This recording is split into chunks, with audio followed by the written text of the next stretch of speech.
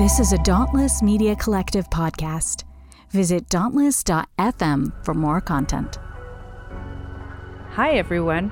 Welcome back to the Full Mutuality podcast.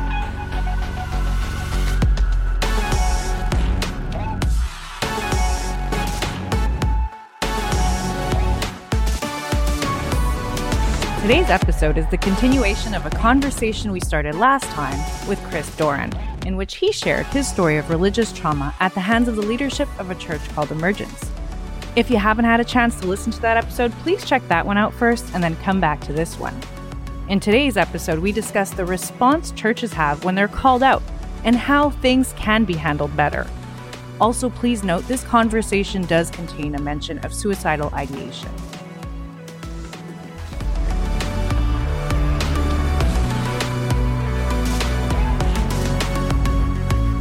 You know, when you were talking about recovery and the process of healing after, and just sort of how church community cutting you off because it had so many different layers of community and support, that it really ripped you from a lot of what you had for support at the time.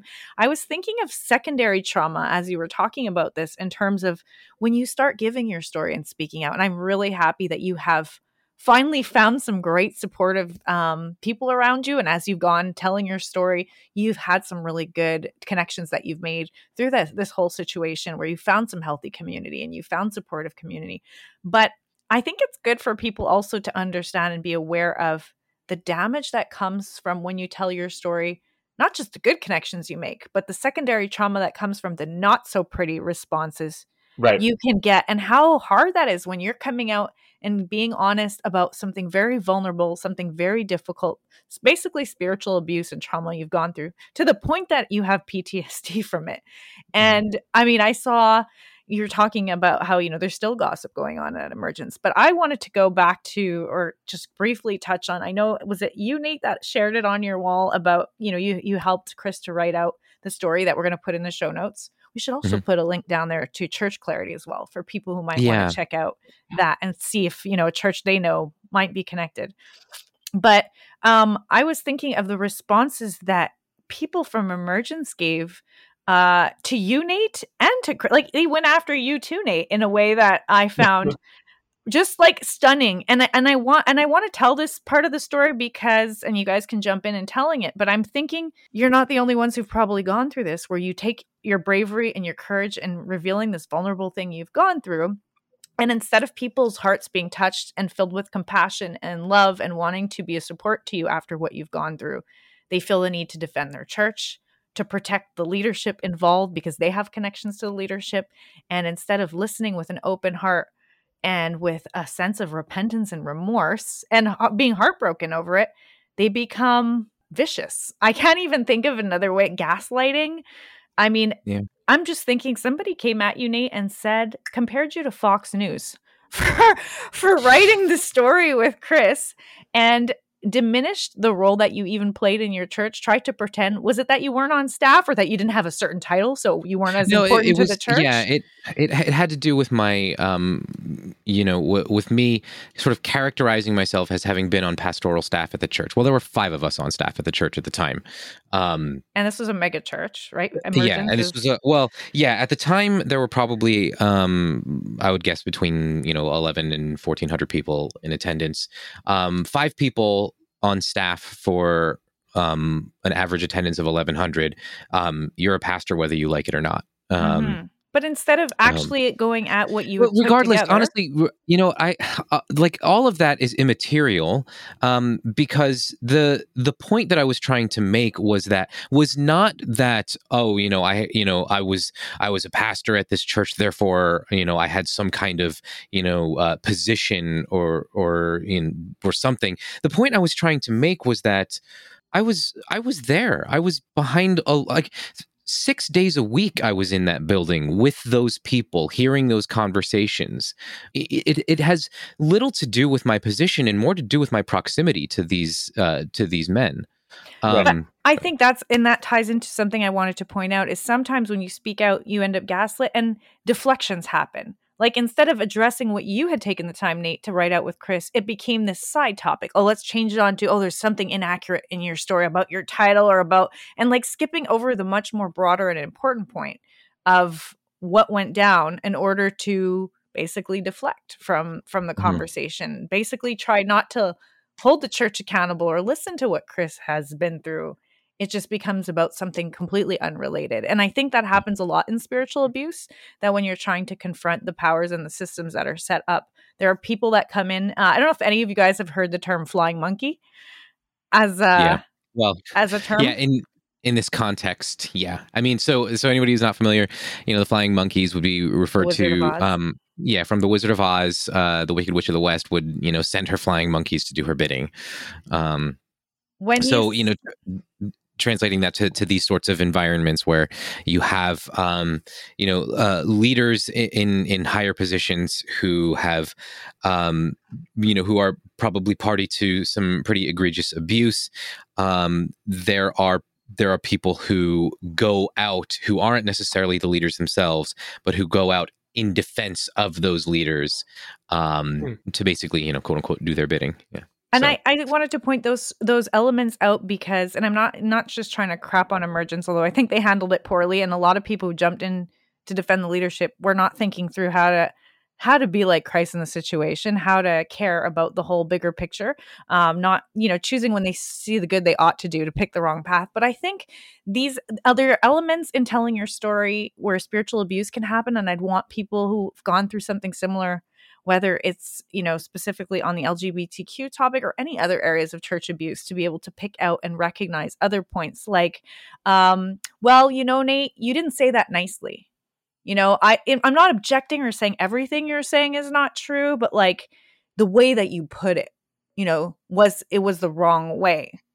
There's sometimes like just different ways that people will attempt to discredit you or to turn around the story or to take the spotlight off or to change the narrative completely. Yeah. Focusing on you didn't say it nicely is right. One of those ways that gets done. Yeah.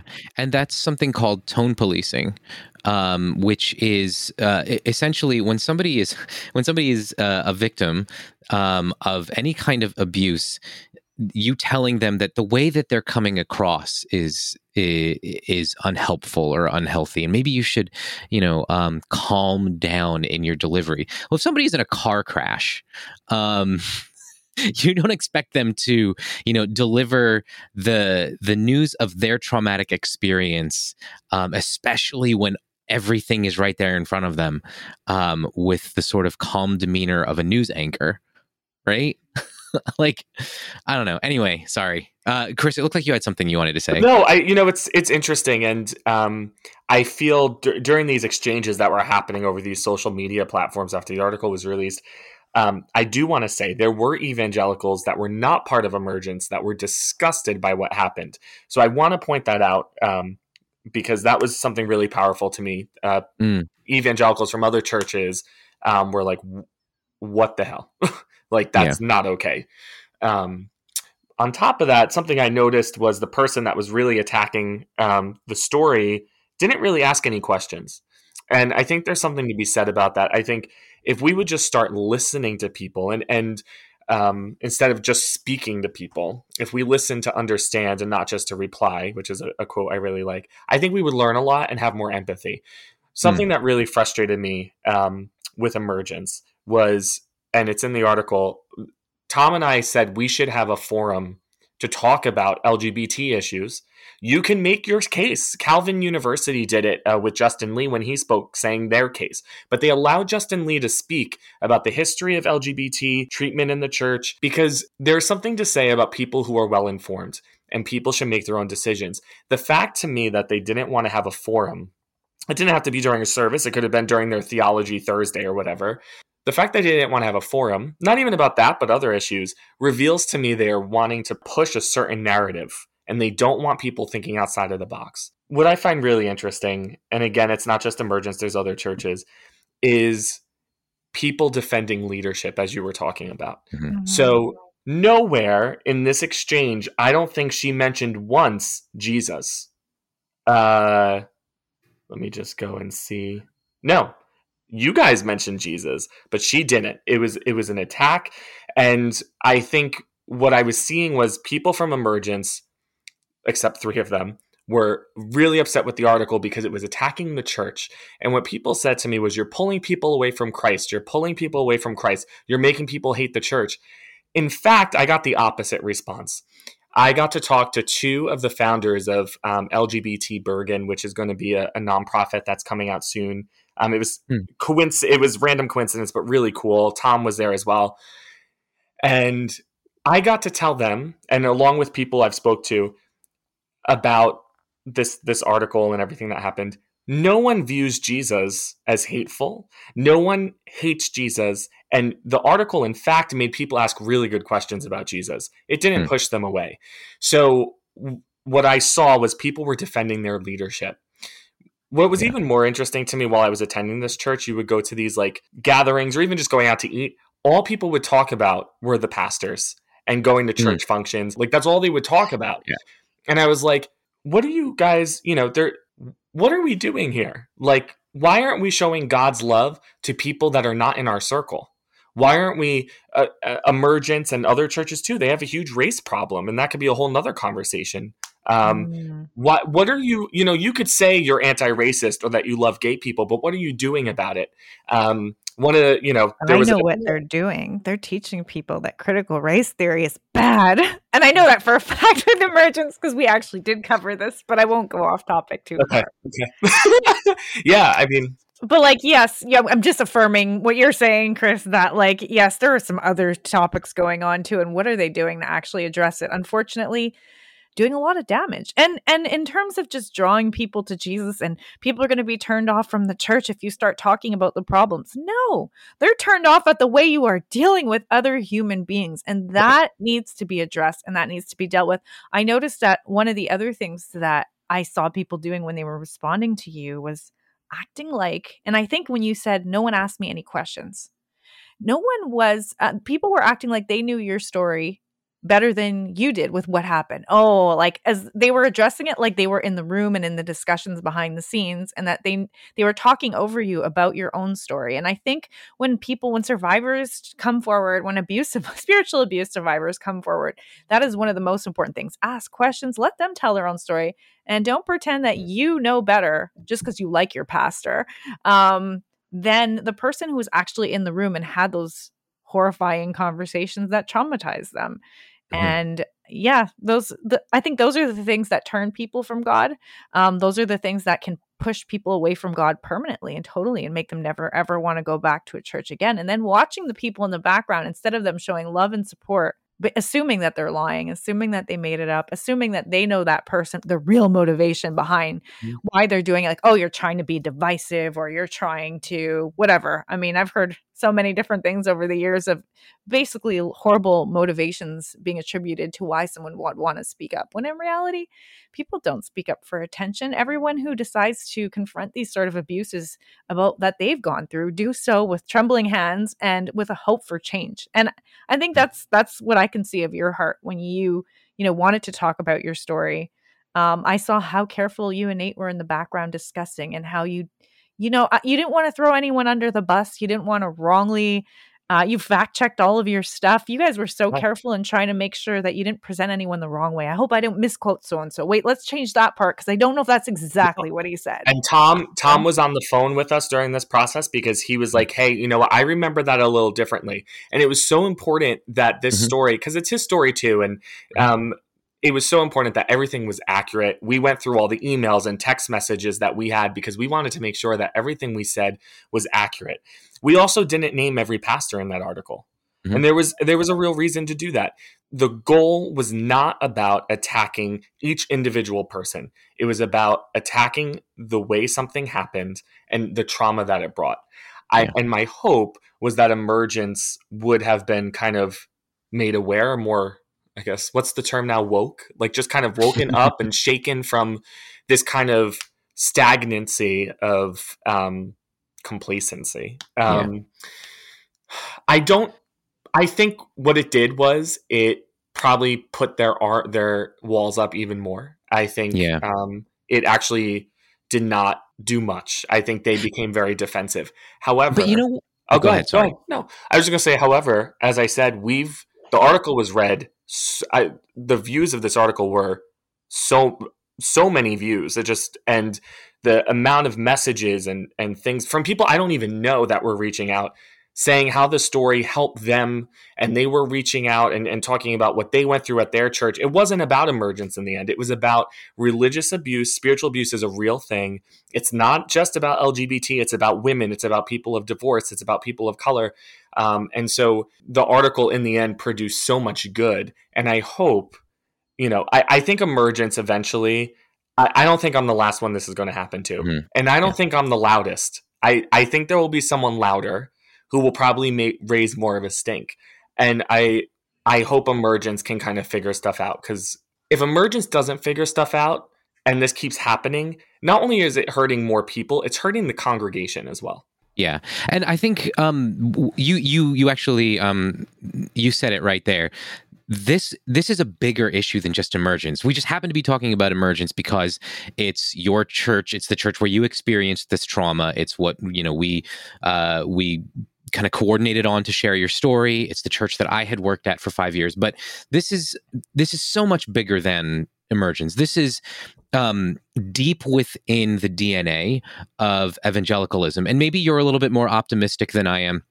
But my take on this is that evangelicalism, these sort of power structures, hierarchies, and abusive beliefs are so embedded in its DNA that I think it's going to die before it lets go of these things. However, I guess the optimistic side of me would say there is a mass exodus from these churches, and the abuses that come out of them. Not the least of which being probably the biggest brand in evangelicalism currently falling apart before our very eyes, in Hillsong. And Ravi Zachariah was another one. And Ravi Zacharias, exactly, another mainstay in the evangelical movement.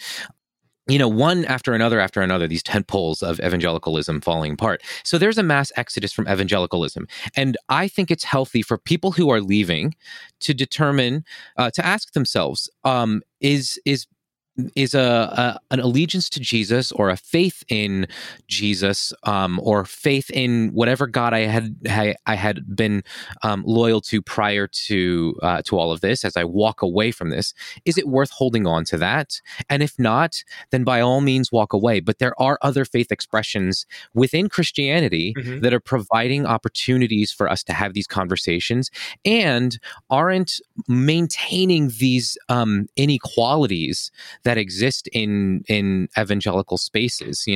I think of churches like ours, the one that Gail and I attend, that are congregational in nature and whose pastor is accountable to its congregation, right? Where if at any point the congregation sees that the pastor is going off the rails, or is not leading with or not caring for them with the kind of pastoral heart that would reflect Jesus's teachings, they can convene an assembly to vote, to vote the pastor out. Like that, these sort of mechanisms, because the pastor has a lot of power, they have a lot of authority, and so that imbalance of power needs to be checked somehow. Yes. And I think the ability for the congregation, and not through some protective method like we saw with Mars Hill Church, where Mark Driscoll was the pastor, not something that the pastor has a lot of control over, but something that is in the hands of the congregation. Absolutely. So that there's accountability. I think that's very important. The church Tom and I go to in Brooklyn, called Forefront, their budget is on the website. They have a rotating elected leadership. And they have, when I saw that their budget was on the website and you didn't have to be a member to see the budget, that's powerful to me. A lot of churches, Emergence is one of them, their budget is behind a lock and key. And it really concerns me that no one's asking why. When I saw a budget posted on the website for everyone to see, you literally log on, it's right there. When they state every single value and view they have video clips of going into each discussion of social issues. And I mean, every issue you could think of, I'm sure they're missing some, but the big ones that are a huge issue today, they talk about. It's super, super clear where they stand. That was powerful to me. And there are other churches like that too, but I think there's something to be said. And I hope, and I know Emergence is going to listen to this podcast. I know it's going to get to them. One question I have for them is, why don't they make their budget public? Why are their views not on their website? And what are they doing about the church abuse and trauma that has already happened? And particularly, why is the lead pastor not talking about homosexuality? He pushes the pastor of theology to talk about it. He refuses to touch it. There are a lot of questions I have. I can't ask it, but I know they're probably going to listen to this. And it's not just Emergence. As I said, there's other churches that everything is behind lock and key. You have to have a member. You have a membership. You have to request it to see it. And there's something that I think they need to be held accountable. And what's really sad is because of the way the leadership is structured there, who are they accountable to? Each other. It's really interesting. And that sort of, I guess, ties into a bit of what Nate was saying about accountability structures in your leadership and if your congregation can hold you accountable. Because if it's the leaders that vote in leaders and decide when leaders leave, then they're all there to support each other in keeping those positions. There isn't any accountability. I think that one of those, you were quoting some verses earlier, and there's a verse in the Bible that I don't think my church ever read, and it was, those who are elders who are sinning, you are to reprove before everyone so that others may take warning. It's from 1 Timothy 5:20. And I find it funny that it's a Bible verse because a lot of churches talk about discipleship and they talk about disciplining church members. And they will kick people out and remove people from their churches for quote unquote sinning, which again, I find is interesting because what qualifies as sin and what doesn't is always, I'm like, how did they pick these things as what they're, making into the bad things when it's, people's identities, and why are they taking these other things like that are actually harming others like racism and not seeing that as the sinful stuff to, go after. But what I found interesting is that if you look for verses in the Bible that talk about disciplining your church members, you're not going to find much. But if you look at the idea that elders should be reproved before everyone so that others may take warning, I'm thinking, how many churches that kick their leaders out? And I don't mean once there's a big scandal that comes into the open and that pastor runs away and flees the situation because they have no choice. And now they got to run away and hide because, they are totally outed. Like, we mentioned Hillsong, we mentioned Ravi. I mean, there's so many of these where, they hide it as long as they can. They try and cover and say it's gossip or it's false accusation until it's very, very clear and blatant that that's not the case. And then, that's it. The person is not held accountable. They just kind of, like Mars Hill, disappear. And if they publish their budget on their website, the misappropriation of funds that happened in those churches would have been caught much sooner. It's amazing to me, and I'm sure other people knew.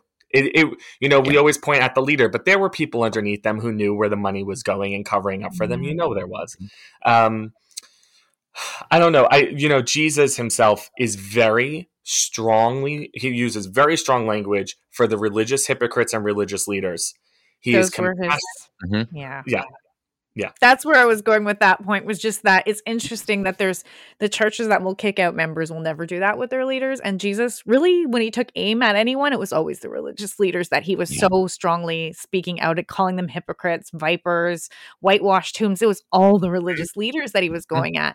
And yet these kind of verses, we'll never hear them because keeping leaders accountable is sometimes not happening. What I do enjoy in us talking about this, I like talking about everything that went bad because I think lots of people see their story, like people who aren't from Emergence who reached out to you and saw their own story in this. I think talking about the negative side, the traumatic side, the part that you can't go through healing and recovery without having something really bad happen first. And that's unfortunate. But I think talking about that so people don't feel alone is an important part of why I want to do this podcast and why I want to talk about inequality, is to highlight what's wrong.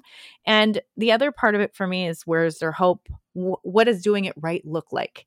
And I think we did touch on a lot of that, whether it's what you said about making budgets public, or what you said, Nate, about how the congregation can function in a way or a structure that does hold leadership accountable. And it's not just one guy picking his buddies and they all support each other at the top and no one could actually address it, and that's the structure of the church.